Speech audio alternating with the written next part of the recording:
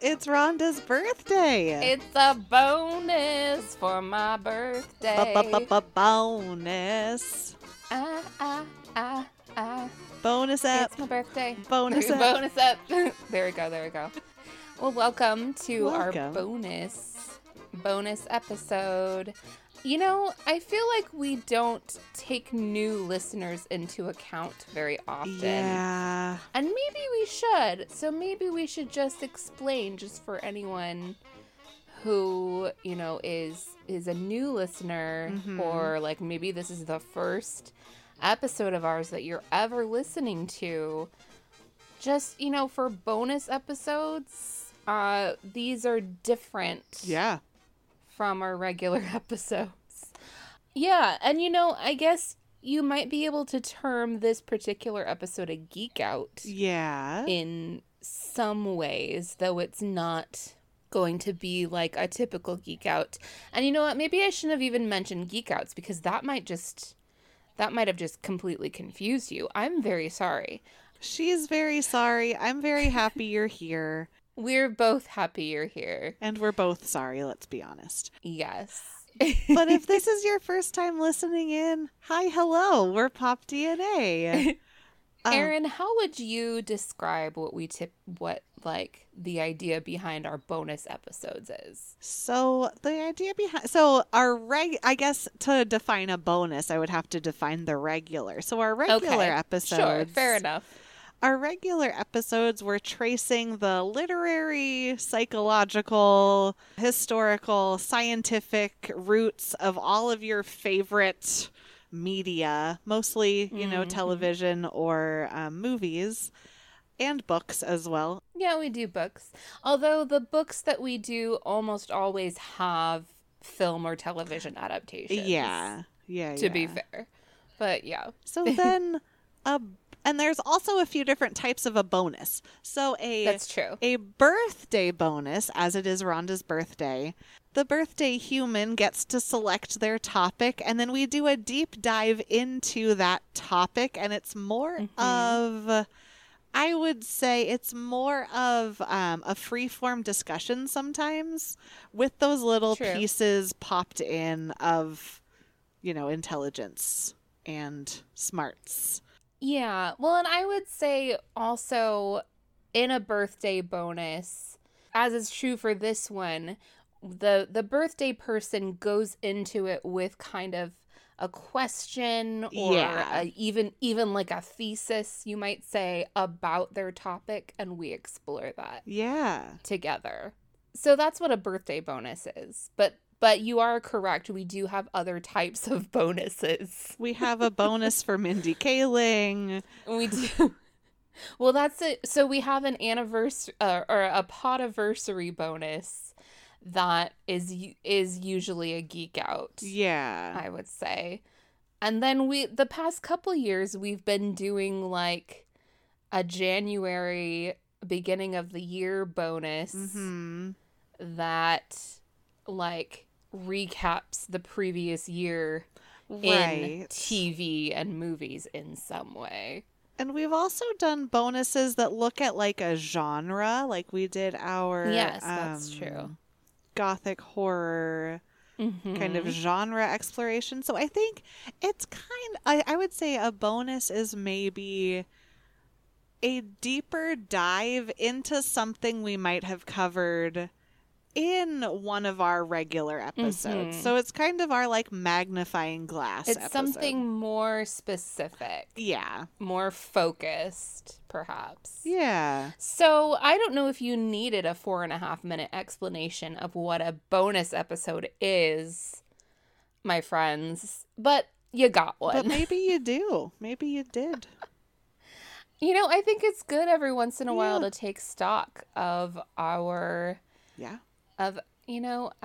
our culture as a podcast. Yes. Absolutely.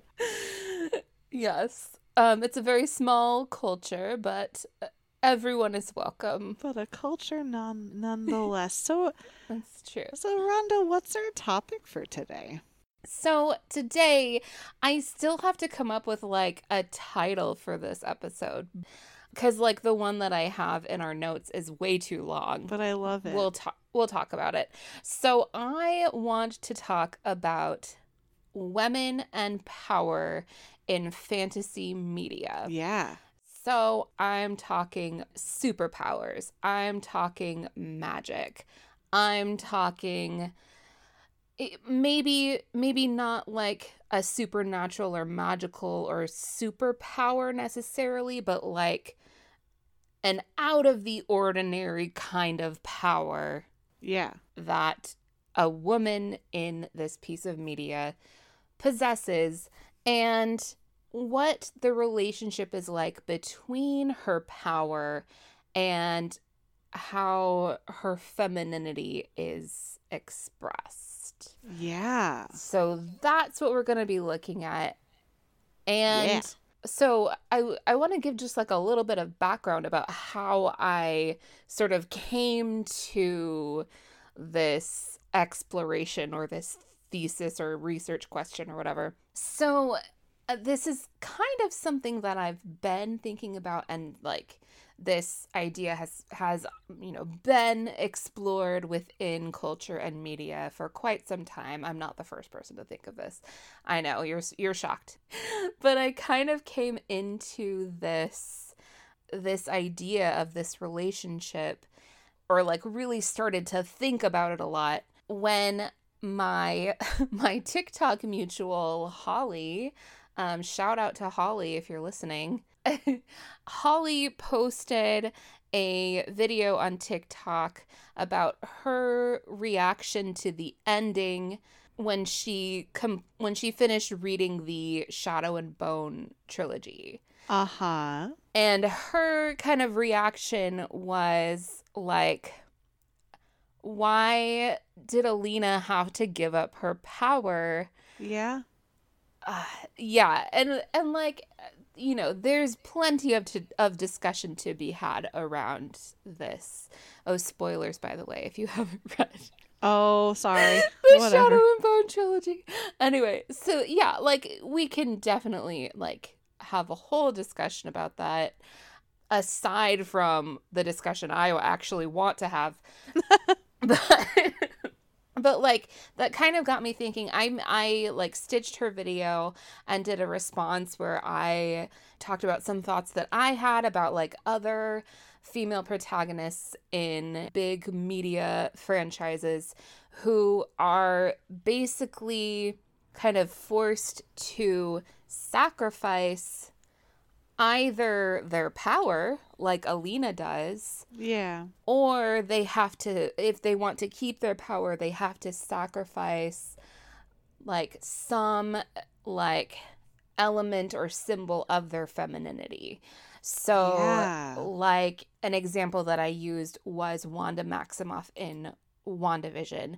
She watches Vision die for like quote unquote for real, and then she also has to give up like that other version of him that she created. So like she has to give up that sort of aspect of her femininity, like that kind of romantic aspect of her femininity twice in order to kind of claim her status as a woman with power, because it's once she gives that up that she claims her identity as the Scarlet Witch at the end of WandaVision. Yeah, so and I also use the example of Diana in Wonder Woman 1984. Well, and really in the first Wonder Woman movie as well. She gives up Steve twice. She gives up her love interest twice. I mean, the second time is kind of weird and kind of sketchy, but I mean, essentially, that's what happens. And the movie Wonder Woman 1984 kind of frames that choice, or that like kind of dichotomy between this, happiness that is sort of a symbol of her femininity, and like choosing between that and her power and her status as Wonder Woman. Like the movie frames that choice as like inevitable and like a foregone conclusion that like she can't have both. That's against the laws of the universe or whatever. Yeah. Yeah, and that made me really angry. And so Yeah. that whole movie, yeah. We'll get Yeah. it. We can, yeah. Yeah, so I kind of started this exploration through that lens, through that Shadow and Bone, WandaVision, Wonder Woman 84, and then, of course, started, as I kind of started exploring and thinking about this idea, I started seeing that come up in more and more fantasy media with a female protagonist, that Yeah. she's almost always forced to make this sacrifice, to make this choice between her power and her femininity. Absolutely. In the midst of this exploration, I saw a video essay called The Violence Binary by Wit and Folly, which was incredible. Incredible. Yeah, so good. Erin just watched it today. What did you think? Oh my goodness. I was so taken by the specific examples that were being used of, oh my goodness, I can only think of Rey's name in Star Wars. Well, she contrasts Rey with Padme Yes. in the prequel trilogy. Mm-hmm. Yeah, which I thought was such a great, like, almost parallel that didn't quite hit the mark. Yeah. Yeah, and like how the things that Padme gets to do and the things that Rey does not get to do, and what that means for how we write. It was an amazing video. Oh my goodness. Yeah. I feel like I need to watch it again to like fully absorb everything. And when they discuss the way that Rey ultimately dies, like we could not have her be powerful. She had to die within the context. Right. Like, it's just... So in this video, the essayist cites a book called The Violent Woman by Hilary Neroni, which I, of course, then had to buy and and read. I didn't read all of it. I read I think I read 2 or 3 chapters that I felt like were really relevant to this discussion. So the book is called The Violent Woman: Femininity, Narrative, and Violence in Contemporary American Cinema. And so the description that is given by the publisher says that in The Violent Woman, Hilary Neroni brings psychoanalytically informed film theory to bear on issues of femininity, violence, and narrative in contemporary American cinema. Neroni explores why American audiences are so fascinated, even excited, by cinematic representations of violent women and what these representations reveal about violence in our society and our cinema. Which is so smart. She talks about Sarah Connor in Terminator a lot, which is great. Yeah, sure. So Neroni's use of the term violent, like the violent woman, highlights a much broader pattern in media than I am interested in exploring in this discussion.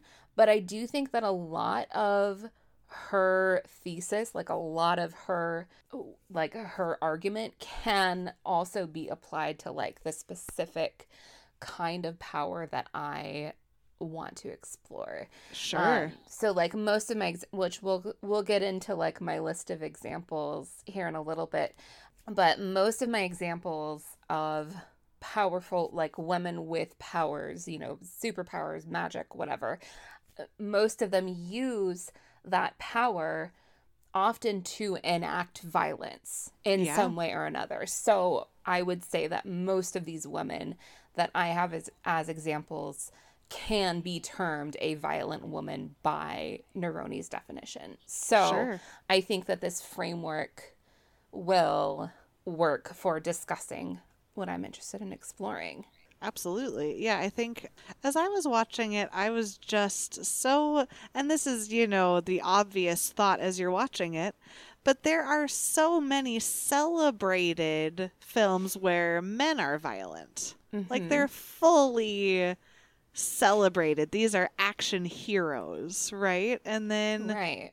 a violent woman is just seen entirely differently. Yeah. That sounds like I'm just reading the Cliff's Notes argument of the thing, but it's a simple truth, but it's also, the more you think about how true that is, the more I think it sets in, and the more that Right. you really let it marinate, that these gender roles are so inherent to this discussion. I don't know. Yeah. Well, and I think, yeah, like you're absolutely right. So, like, this is kind of something that, like, Neroni posits, is that, like, violence is expected of men in Yeah. these kinds of stories. And what you were saying about how violent men are viewed very differently from violent women, that is true of audiences and of our culture, but it's also true of the actual narratives that they are within. Yeah. The narrative around a violent man, in Yeah. whether it's a movie, a TV show, whatever, like, is going to form itself around him very differently and take him on a very different journey than it will a violent woman most often. Absolutely.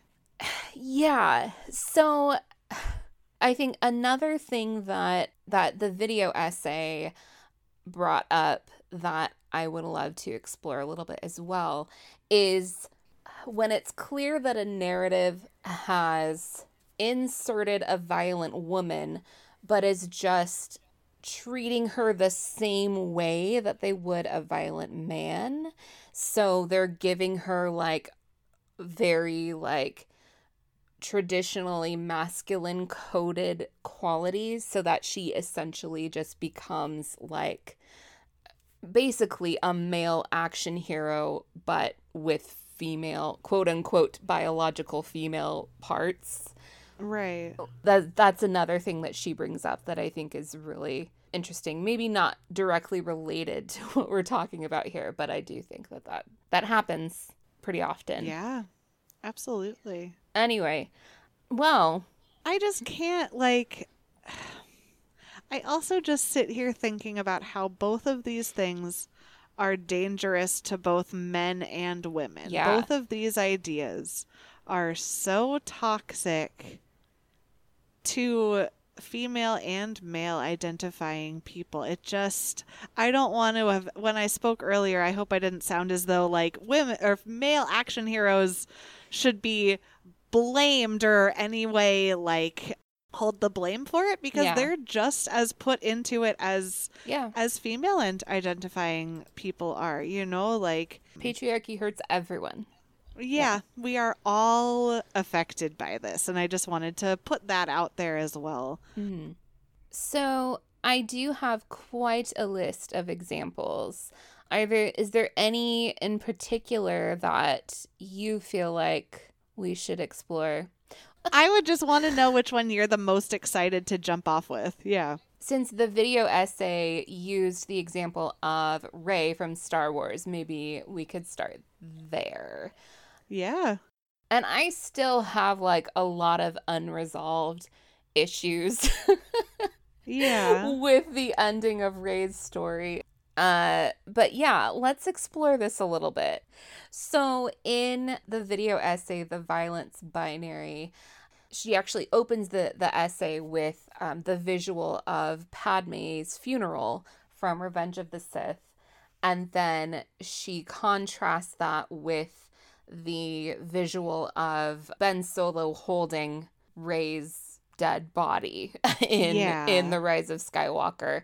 And, like you said, like, she highlights how in Padme's case, yes, like, her death is very tragic, and, like, I kind of don't feel like it needed to be part of the narrative. But the way that her death is framed, it allows for, like, a catharsis because of how Padme has been framed as a character in complement with Anakin throughout the prequel trilogy. Yeah. And then we have, like, essentially Rey's death scene. And yes, like she comes back to life, but like in essence, Rey's death is a consequence of, in a sense, like her own rejection of femininity, which is really, really, I don't like that. Yeah. And then also, like, as she goes on in the video essay to point out, like, Rey comes back to life because Ben gives up his life force. But then Ben dies, who, like, was set up as Rey's romantic interest. And now, like, Rey is alone and has given up another aspect of her femininity Right. to sort of be this solitary, powerful woman. And the movie frames that as if it's like a good, like a happy thing. And it, I still, okay, I just, you know, had to air all of my Reylo grievances. Yeah. But yeah, it's, I don't like it. I don't either. Yeah. Well, have I talked about that enough? Probably not. I am working on a Regency Rey cosplay for Comic-Con. Yeah. That'll be fun. Anyway. Yeah, I keep just thinking about the way that the video, like you mentioned, the way that the video positions the two, like, images of the two deaths right next to each other, and just, like, they're just strikingly different. Mm-hmm. They're just, like, we're gonna have to unpack that for a long time. Yeah. We'll have to unpack it. I am sensing another Star Wars series. Yeah. We'll have to talk to Girls with Sabers again. Yeah. I love them. Yeah. I love them. They're amazing. Yeah. Yes. Well, can we move on from this? Yes. All right. What should we talk about next? This is like at a birthday party where you have to pick which present to open next. Which one do you want to open? Which character do you want to open next? I know. What do you want to talk about? Well, I was just looking at this list here, and I was just looking at the Hunger Games. Should we go into Hunger Games? Yes. So this is really interesting because I think that I do want to talk a little bit, like, at some point about works that actually break this pattern, because I think it could be argued that the Hunger Games ultimately does break this pattern. Okay. Because we have, like, Katniss is, like, textbook violent woman, like, sure, 100%. Yeah. And she also, like, I would say that she has maybe like a pretty even mix, I think, of feminine, like traditionally feminine and traditionally masculine qualities. Yeah. Yeah. But she definitely fits into that, like, the violent woman. But she's also very, like, she's very nurturing. Mm-hmm. And she, you know, is very, like, maternal toward her sister and toward Rue and toward, like, other children that she comes across. And so, like, I think that is definitely, like, that kind of keeps her from becoming like that. Like, was it in that article that I found about Jupiter Ascending that's like Arnold Schwarzenegger with boobs? That's like, right, like, that keeps Katniss from becoming this sort of just like they just took the typical male action hero and made it a girl. Like, yeah. So where was I going with this? Katniss is a violent woman, but so this is really interesting. There's a whole section in Neroni's book where she talks about romantic love and the violent woman. So she says one of the most glaring similarities between contemporary films featuring violent women is that the almost requisite romantic union with which so many Hollywood films conclude does not occur. Violent women are usually alive but left on their own at the end of these films. This suggests how difficult it is for Hollywood, the greatest of ideology machines, to integrate the violent woman into its typical narrative structure.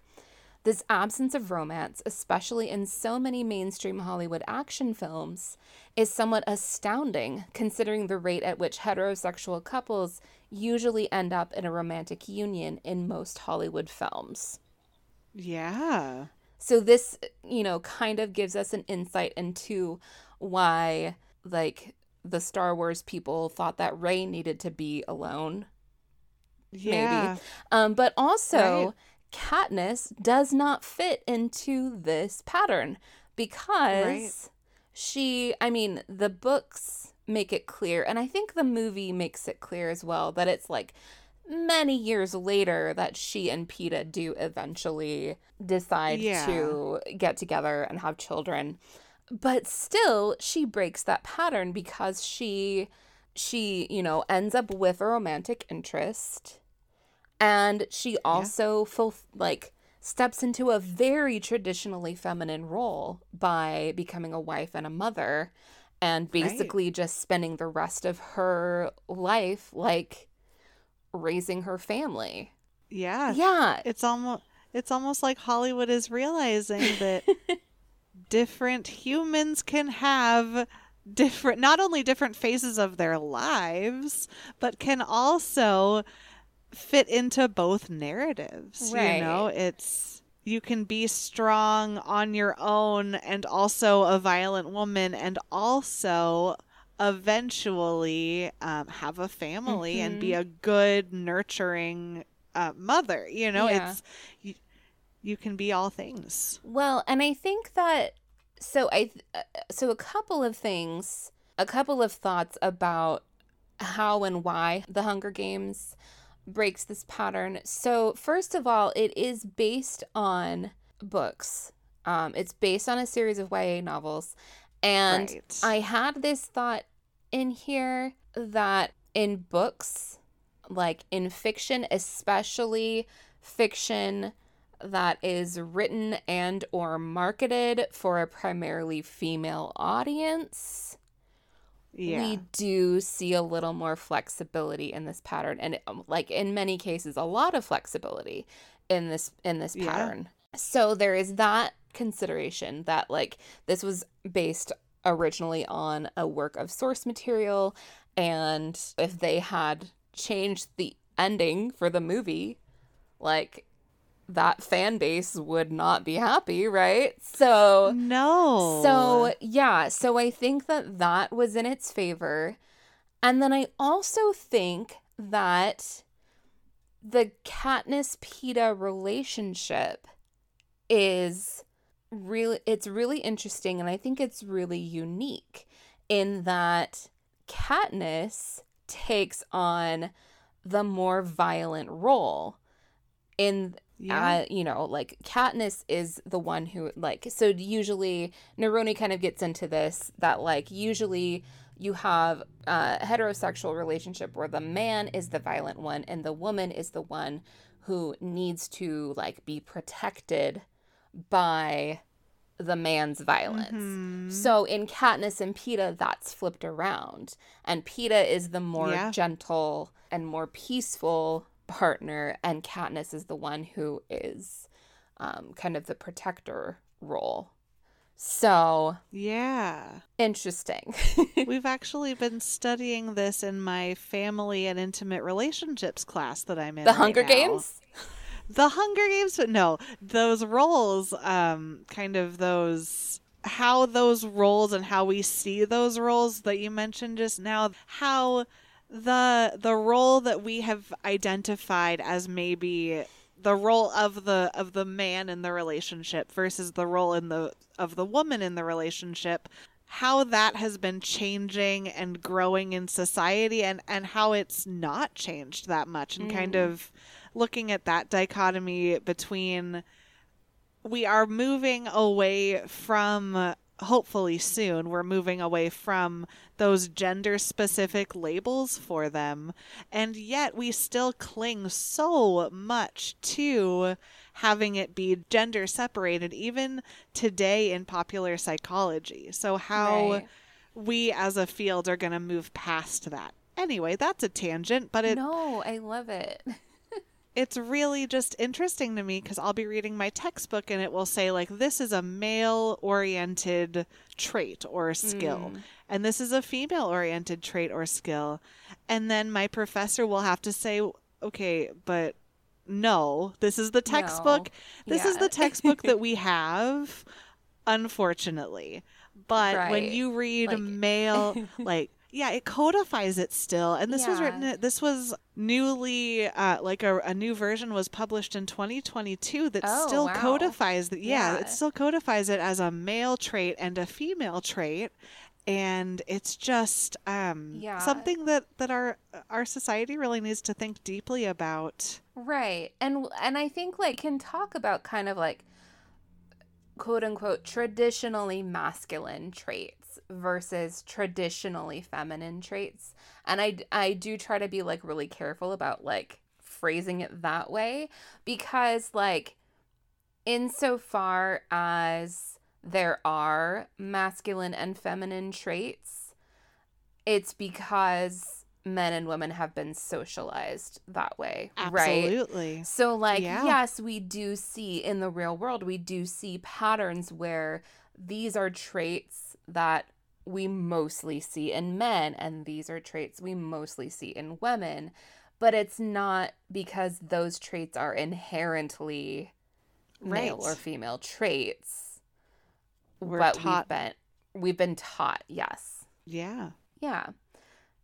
That's a good point to bring up, though. I totally derailed us. I'm sorry. No. It's just, I think that it is important to kind of, because I mean, like this whole discussion really is like, it's kind of binary, sort of by necessity, because that's the framework that's been provided.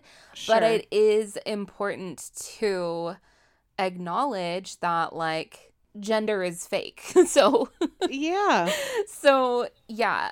absolutely. So and we're, we use gendered terms because that's the framework, and that's kind of that's the reality, is that like the world sees us as gendered. Yeah. We experience the world as gendered people, even though gender isn't real, right? Absolutely. Yeah. Yeah. Anyway, I love that you brought that up, though. Yeah. Well, and Neroni uses like psychoanalysis Yeah. to go into a lot of her discussions too. So Yeah, absolutely. it's still within our thread here. What should are we done with the Hunger Games? What should we talk about next? I chose that last one. What do you feel like next? Oh boy. You know what? I feel like watching the world burn. So let's talk about Black Widow. Let's do it. Let's do it. Oh, I loved that movie. Oh my goodness. That movie was great. It should have come out about 7 years sooner. Sure.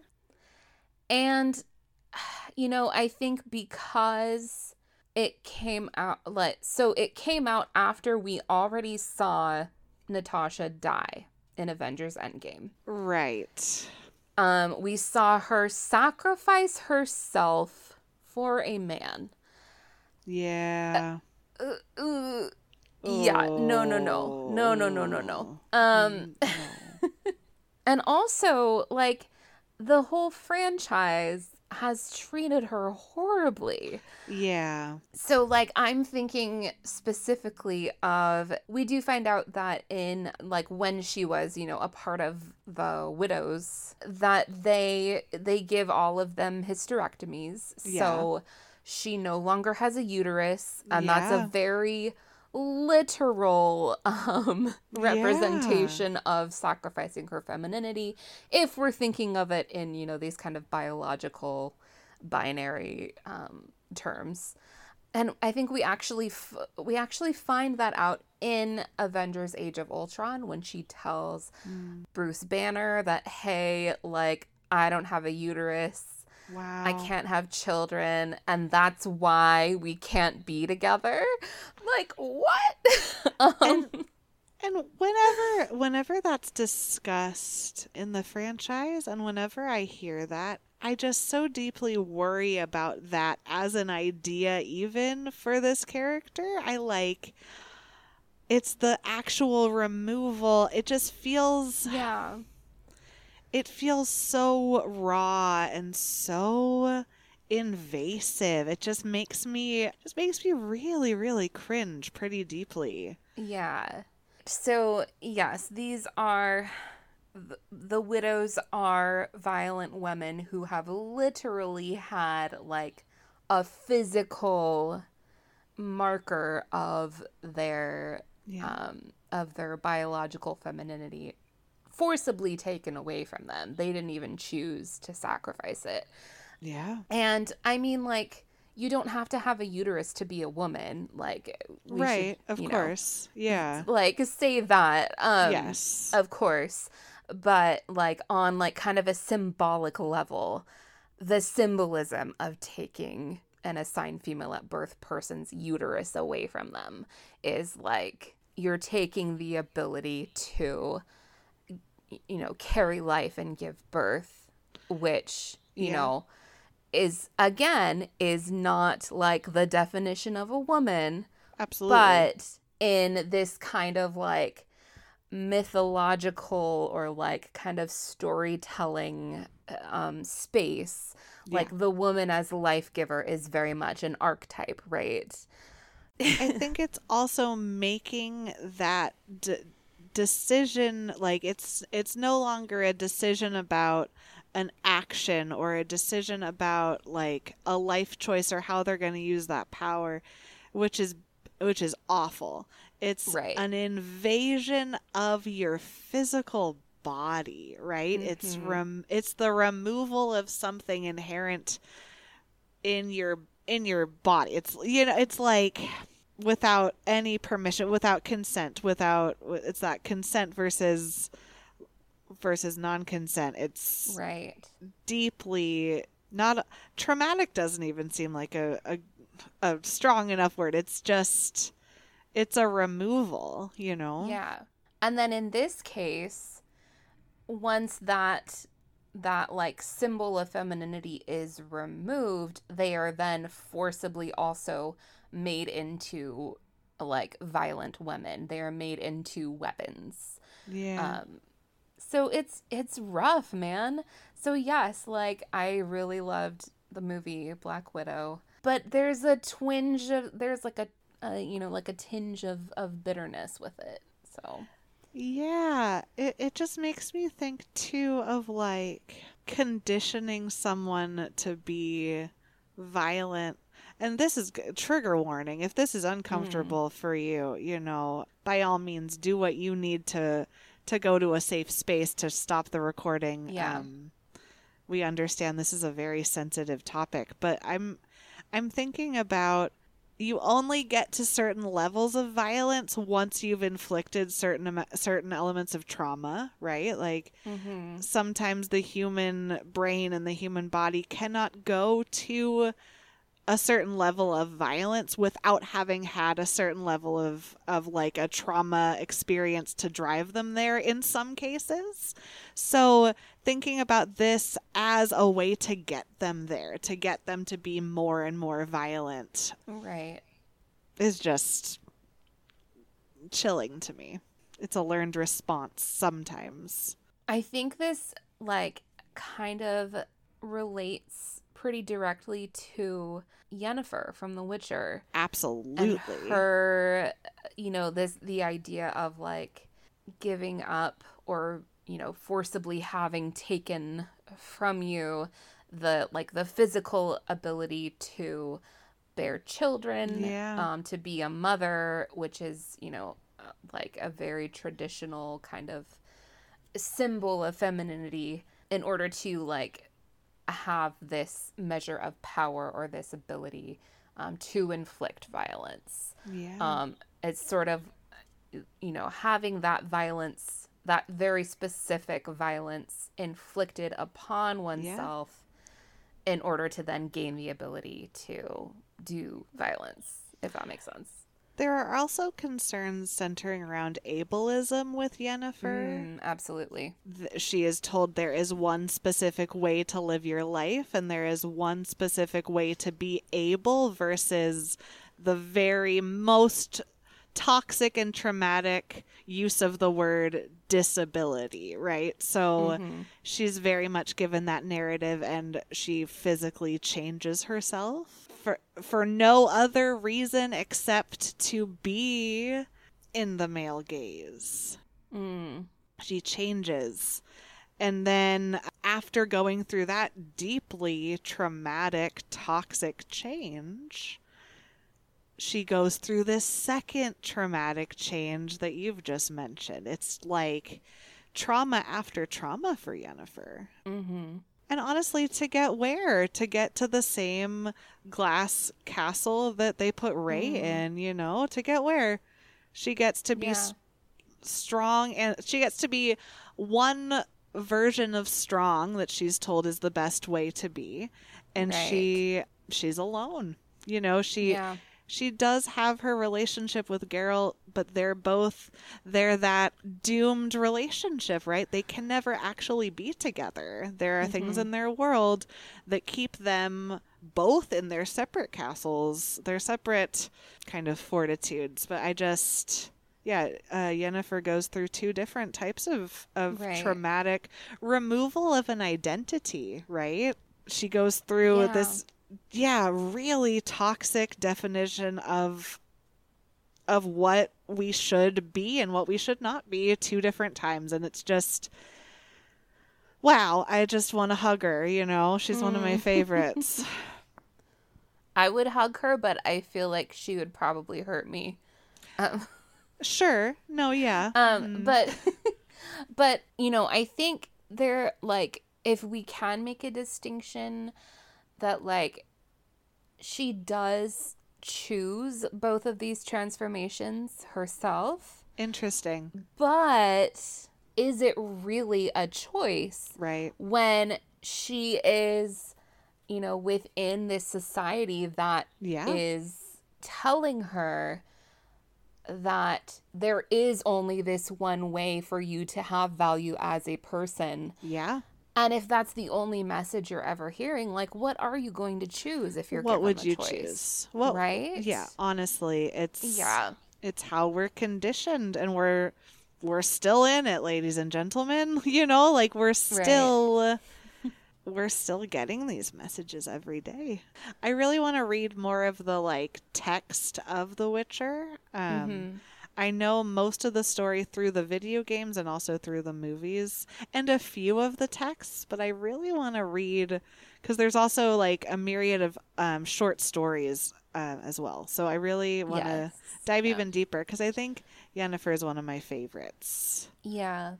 Well, based on the portions of the text I have read, I think that the TV series is really, I don't want to say improving, but I would say is kind of transcending the text in terms of how the TV series presents women and presents women's agency. And I mean, the books and the stories are very much in that kind of, I mean, like, they're from like the late 80s, early 90s. They're very much in that, like, that's the time that they're from, you know? Sure. Absolutely. And they were written by a man. So, yeah. But, I mean, they are very well written. Like, I'm glad that the TV show is doing something other than that, you know? That's really good.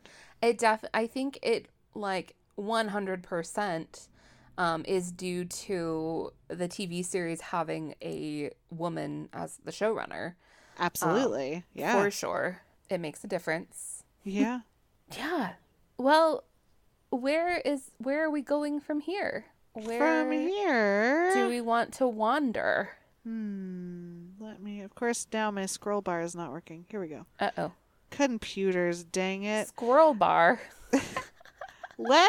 You know what? Because we just had a bar for squirrels. Yeah, Can you yeah. imagine all the squirrels like in a Aww. bar, like drinking their little beers or their little It, cocktails? I really I like this a lot. I like the squirrel bar idea. I like I like this squirrel bar idea. Let's run with it. Let's go. Let's go right now.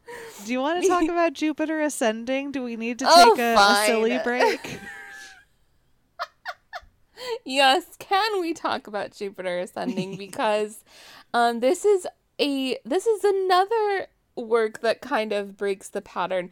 And I talked at length about Jupiter ascending in our final Matrix episode. Yeah. So like Jupiter, she gets to like be a space princess and have Yeah. a hot space werewolf boyfriend. I mean, that's the dream. Yes, it is the dream. Thank you. Um that's the dream. It's the dream. There can only be one the dream. Yes. You can't have more than one. There's only one Kind the of like dream. Highlander. So Exactly. what is the Highlander franchise doing these days? Are they Ooh. going to do anything else with that? I Anyway, mean, probably always, but yeah. I hope so. I would love that. Okay. Well, Jupiter ascending. I feel like, you should just go listen to our fourth Matrix Yeah. episode because I think like a lot of what I talked about really ties in here, where like Jupiter is like, she is unapologetically like traditionally feminine, like those are the qualities that she has, and like she doesn't have like magic powers or superpowers, but she does have like political power in space. Yeah. And she she gets to live this sort of feminine power fantasy.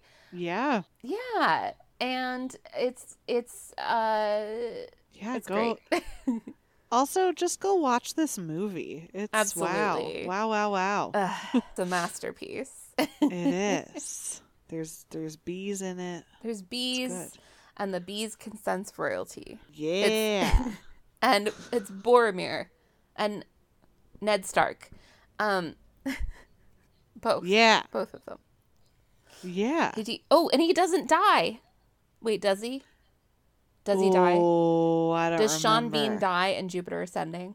Oh. I don't remember. It's been so long. He probably does, because he dies in everything. Sure. I'm going to No, Google it. yeah. I'm Googling. Does Sean Bean die in Jupiter Ascending? Yeah. Huh? Does he?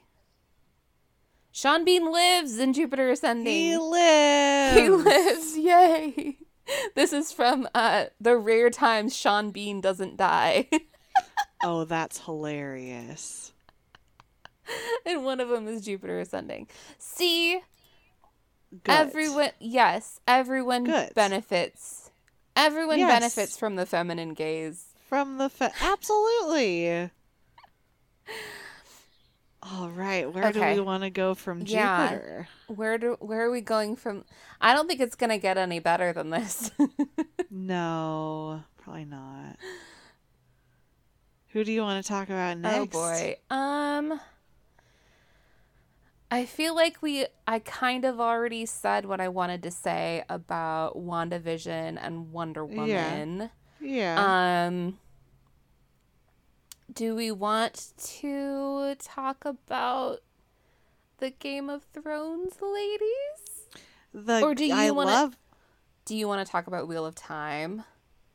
Yeah, why don't we do Wheel of Time Let's and then do Game Wheel of of Thrones? Time and then Game of Thrones. Perfect. So, friends, I am currently I have not picked up a book because it's the end of the school year and it's all going down.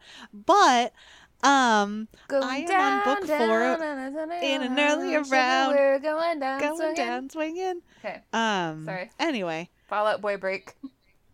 I mean, always Yeah. our union has specific demands, and we have to have a Fall Out Boy break. So Wheel of Time, I'm currently on the 4th book in the series, and I am obsessed. And specifically in this conversation that we're having, there are two, like, kind of powerful groups of women that are a part of the Wheel of Time kind of infrastructure, right? So there's the Aes Sedai, who contain the power. They are the sorceresses. They are very much the magic in the world. And there are many, and their magic power are deemed to be in different sections depending on what you can do with your power. And all of the different types of power are called Ajas. So you have blue Aja, green Aja, yellow Aja, red Aja, white Aja, gray Aja, and brown Aja.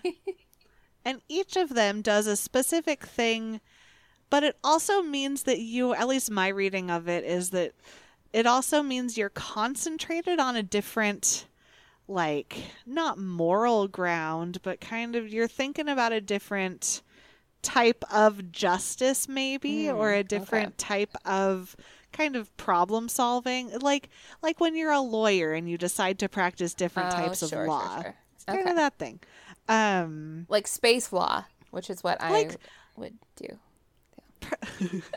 Space law. Yes, law. Perfect. I'm a space lawyer. Oh, I mean, yes. You're like I am the Better Call Saul of space. Wait, hold on. Anyway. New TV show idea, space lawyer. Space lawyer. Somebody write that down.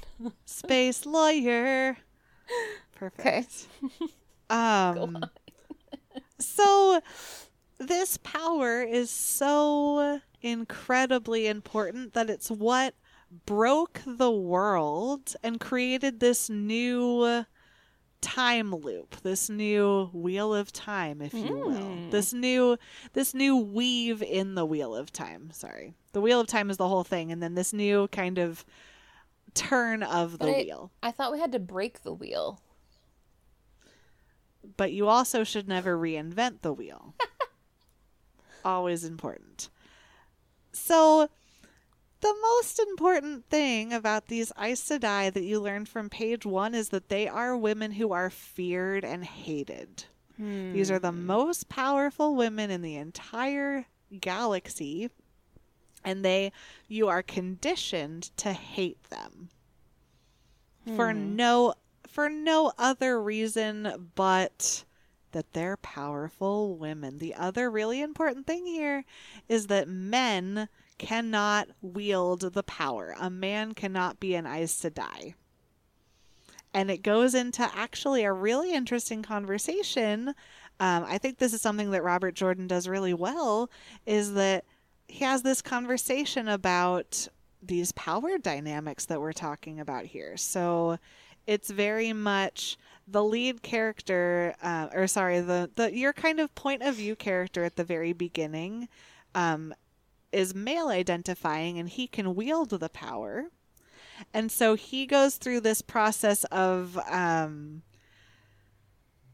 having to come to terms with the fact that he wields a power that he is not supposed to wield, and only like these powerful women are the only ones who are said to safely be able to wield the power. It's a whole conversation on power dynamics, and kind of why both of these things are really toxic to both sides. I think it does a nice job of thinking about that toxicity element. But all to say that women, the Aes Sedai, can only be women, and these women are hated in society. Okay. It's the same as saying someone like people like somebody use who works for the IRS, like exactly. And I just, even if you decide that you're like, so you can't just decide to be an Aes Sedai, you have to have the power. But people are fully told, do not pursue this. Even if you have that power, do not go and learn this really intricate skill, because it's going to change your life forever, and people will hate you.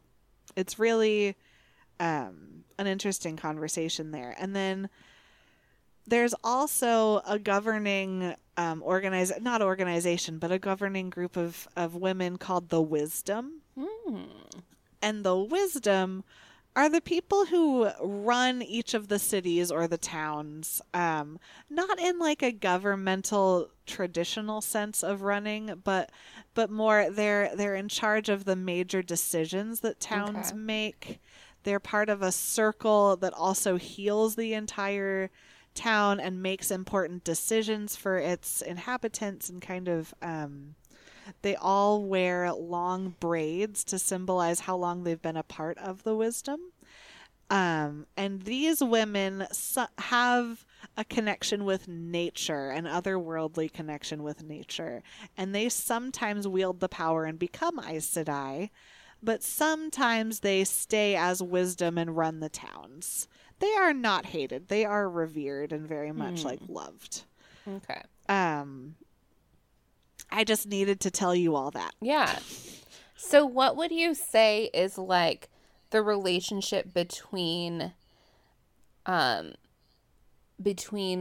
the power of the Aes Sedai and their femininity? Absolutely. So I would say that's where it's kind of neat. The piece does delve into the femininity of the power. It's very much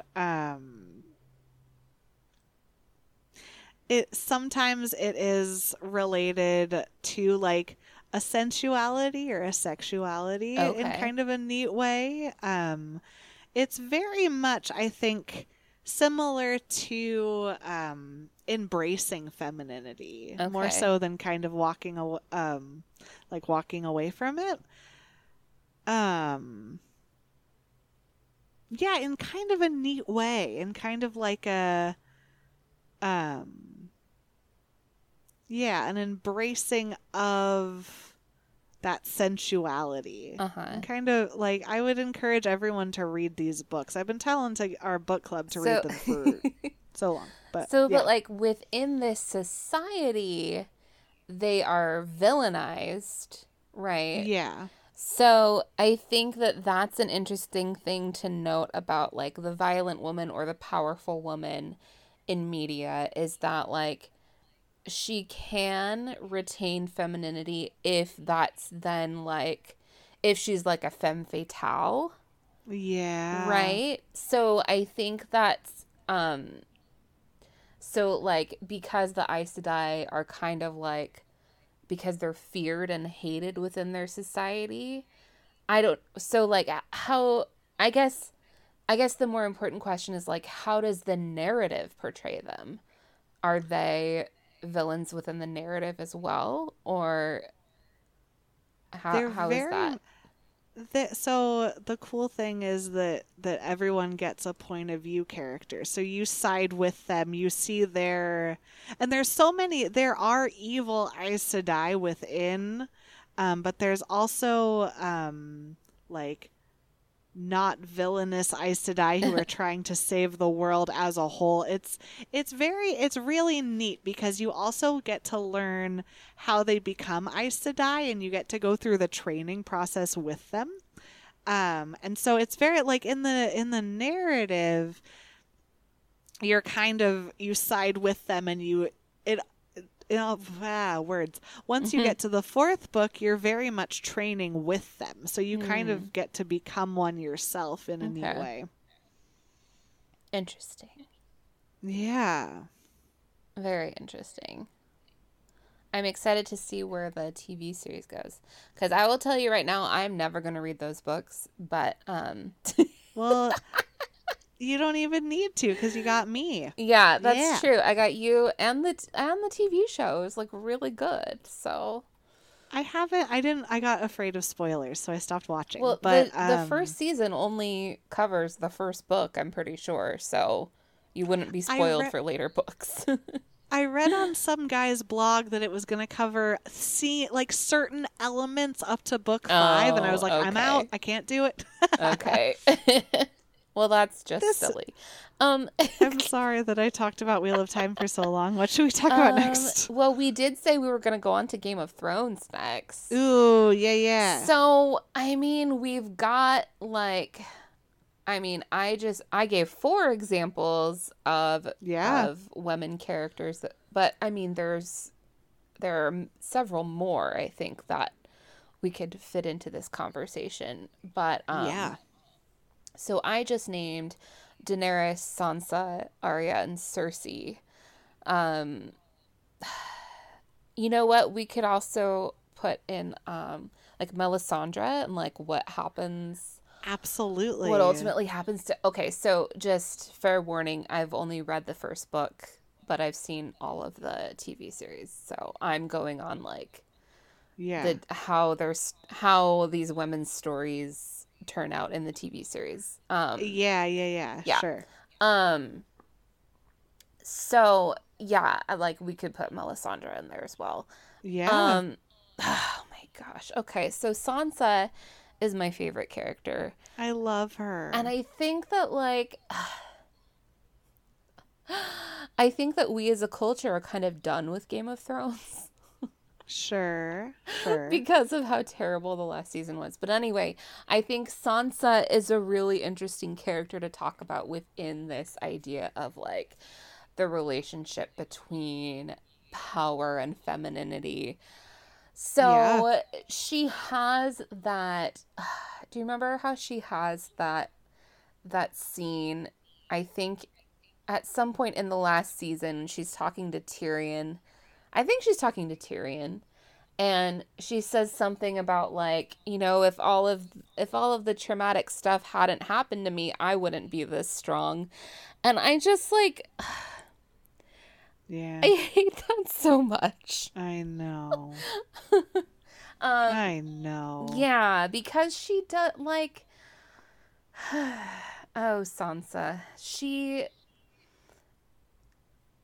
So like she starts out as a very like kind of typically traditionally feminine teenage girl, you know, like she wants what her society deems as like feminine wants. So like she wants to get married, she wants to have children, she wants to, you know, be this kind of like paragon of femininity within her society. And then like so like from a certain angle she sort of like gradually comes to see like how hollow that idea of femininity is. But she also like, it's almost like they throw out the baby with the bathwater because she just like completely rejects any sense of like any, you know, like the positive characteristics that we deem as sort of traditionally feminine, because she also like you know, kind of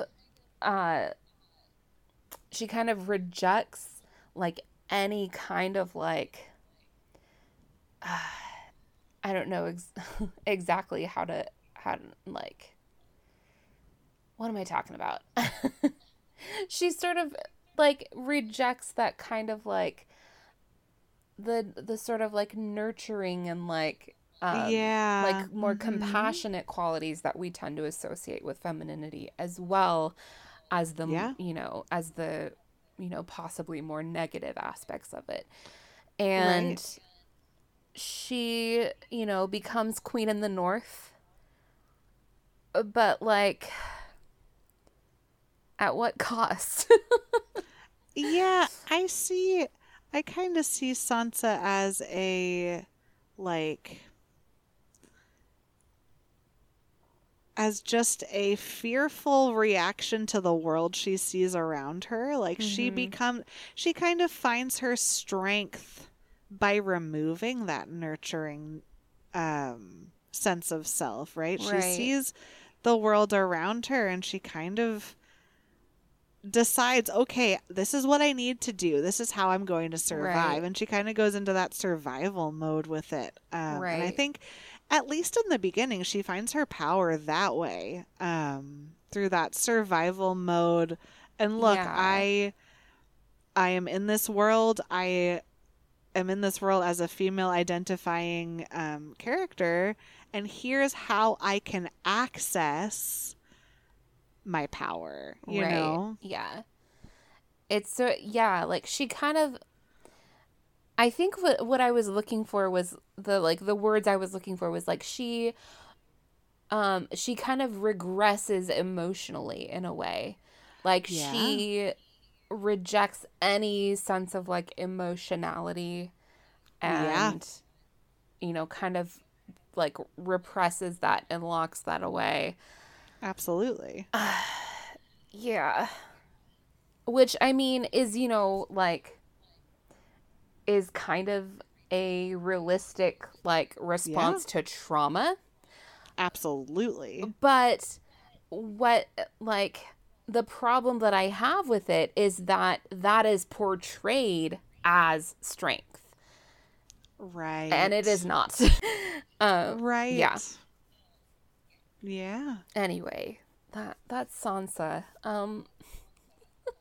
And that is why so many of us have to work through so many things, is that we're taught that it's strength, you know? We're taught that it's strong to not have emotion. Right. You know, and Yeah. it's Anywho, I could talk about Oh that my for days. gosh. Who else are we? Ooh, Anyway. Daenerys. Okay. I've been, holding on to that for like 3 years. So Yeah. yeah, and I think like I mean, we could talk about Daenerys and Cersei, but I think Arya is really interesting to put into this conversation because she's sort of like she from the beginning is rejecting any sense of traditional femininity. And yet we see Arya like in the final season where she kind of like starts to feel a kind of romantic interest and then ultimately rejects that because she has to be a girl boss. Right? Right. Yeah. Right. I don't know. I mean, I feel like that's an okay choice for Arya because like I could totally see that, but like, Yeah. I don't know. Yeah. I think we could definitely say both are misguided by like the world around them, you know? It's a terrifying place. We don't want to be there. Yeah. Yeah. We might need to talk about Game of Thrones at some point. Do we have to? I'm still talking about it. I still feel like I'm on. I feel like I need to Yeah. rewatch it. Yeah. I mean, like those first Yeah. like 3-ish seasons were so good. So good. I didn't watch the end of Yeah. it. I've never seen the end of it. And anyway. Let's move on. Anywho. Moving on, Yeah. to quote John Oliver. Well, I mean, I think we kind of covered all of the examples that Yeah. I had, I think. I Yeah. don't know. Oh, I have a note in here about how in books we see a lot more openness and a lot more flexibility beyond that binary. And I think especially in fantasy fiction that is primarily written for and or marketed for women. Yeah.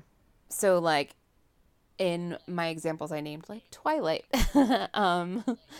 and the Yeah. Winter Night trilogy. But and we can talk about those a little bit too. But I do also want to note that it's so like we've been talking about mostly white women. I think we need to note. So it is extremely rare to see a woman of color as a violent woman in mainstream media, like at all, or just a woman of color in mainstream media at all.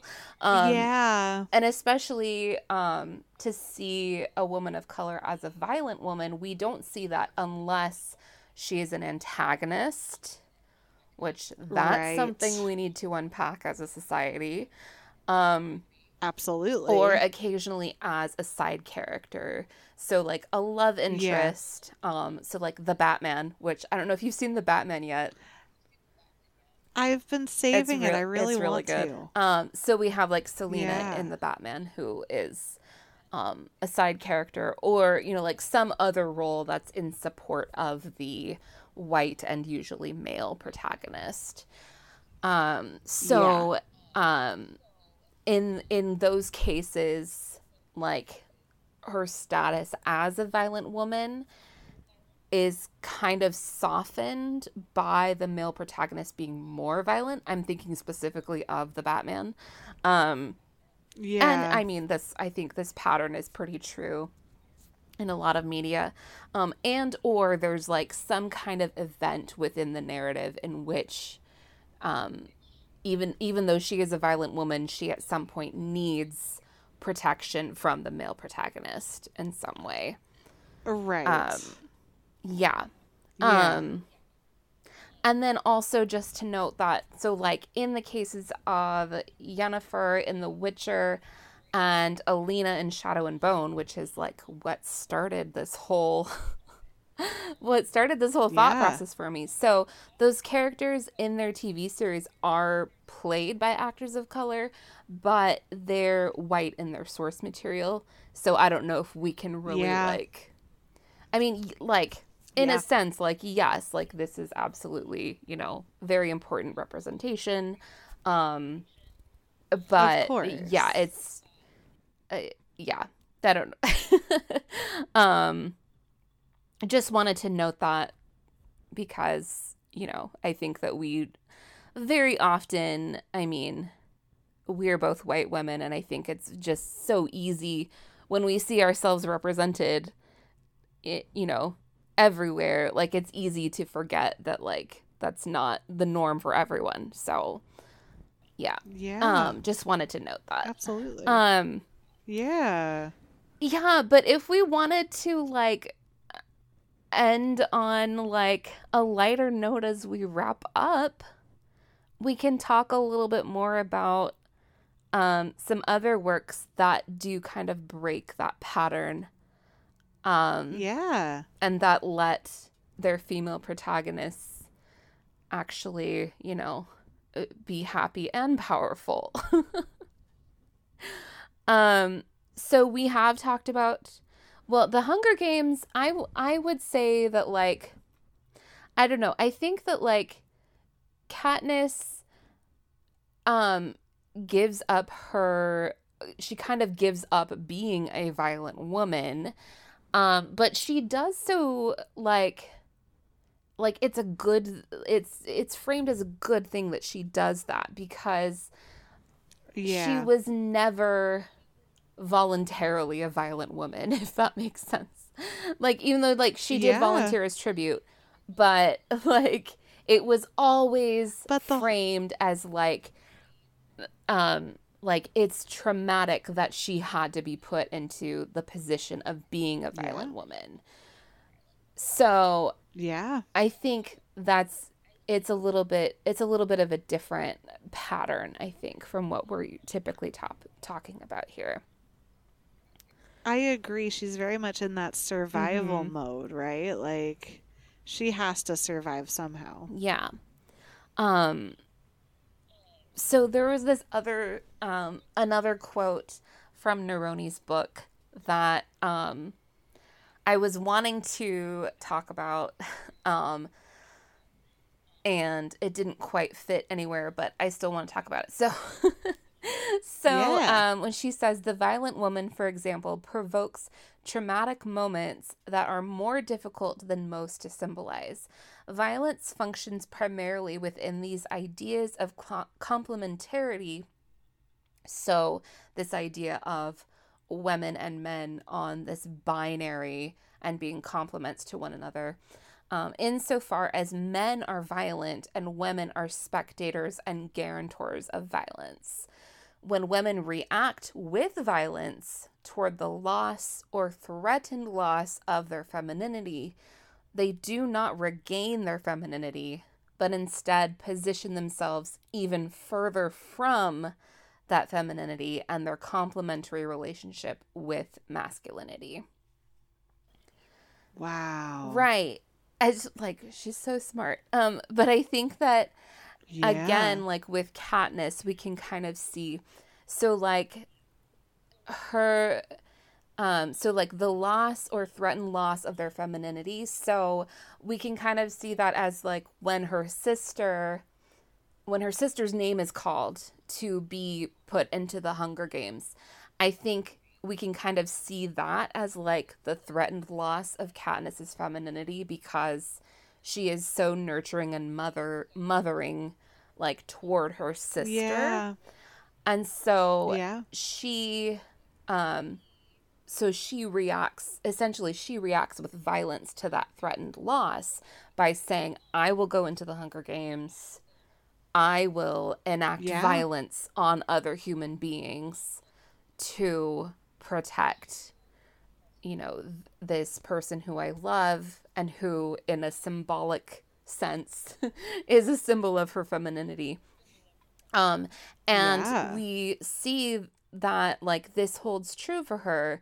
This quote holds true for her because she, because it says they instead position themselves even further from that femininity. So Katniss, like, even though she does retain like that kind of instinct to protect and to nurture, she does like eventually we see that like she like suffers trauma because of the violence that she has to do and that she witnesses, Yeah. and kind of furthers herself away from that like kind of feminine core of her identity, until she Yeah. eventually regains it at the end of, like at the very end of the series she regains that. But yeah, very very interesting.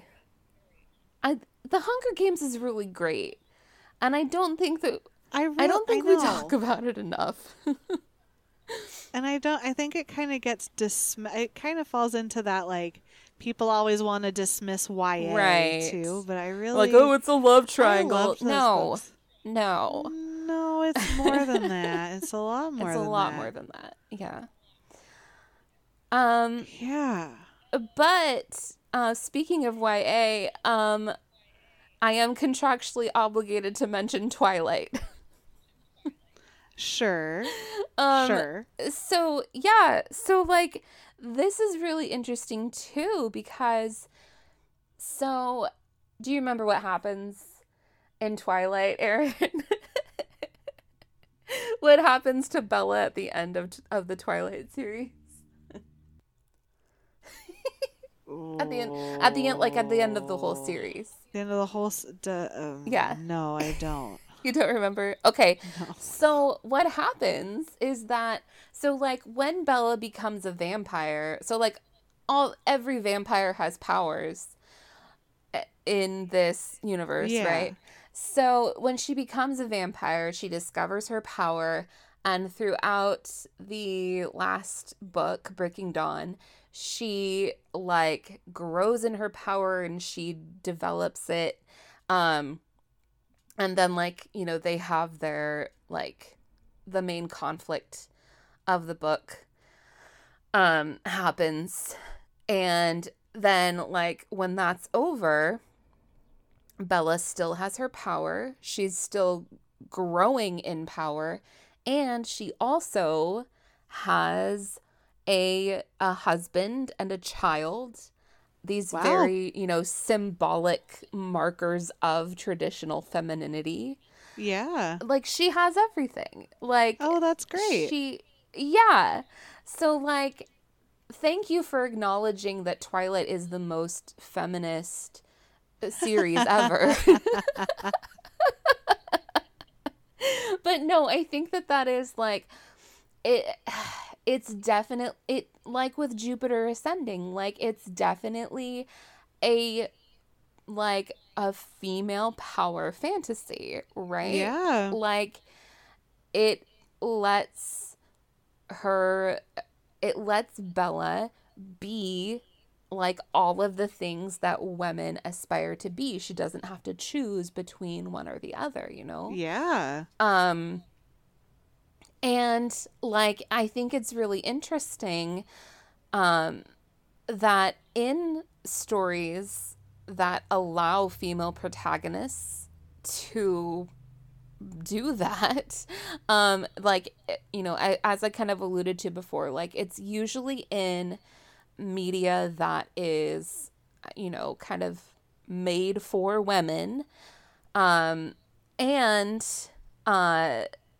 in the case of Twilight, like, for sure, these works are often very much derided, not just by men, but kind of like by the general public. Yeah, sure. Yeah. Yeah. Anyway, I don't know. I think most dudes are kind of okay with the Hunger Games, but Yeah. but I don't know. I don't Yeah, know. it's just Anyway. interesting. That whole thing is just so interesting. Like,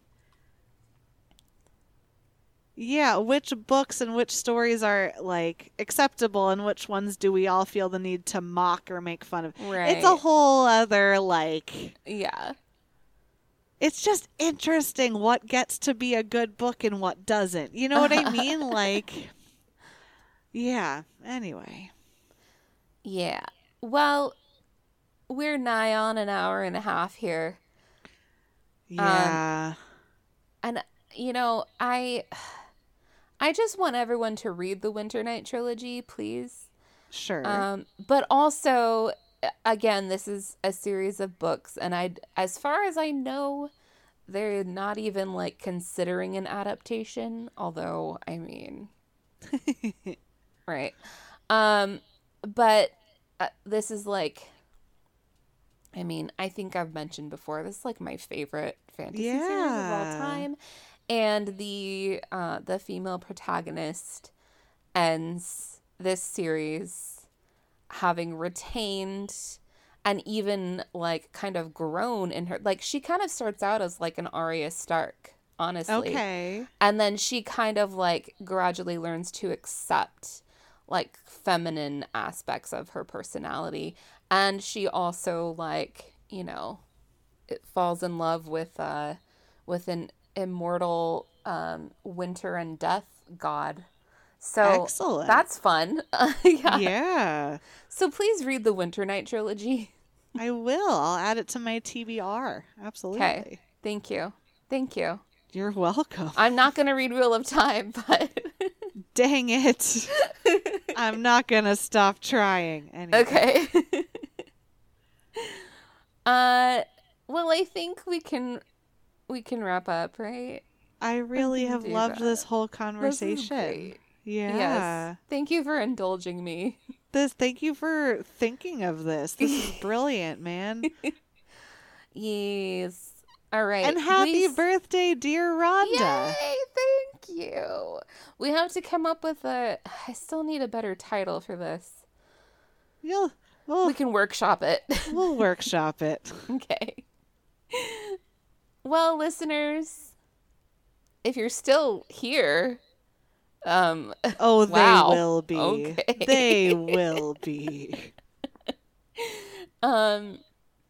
yeah, this is an interesting discussion. If this is your first episode, you've ever listened to.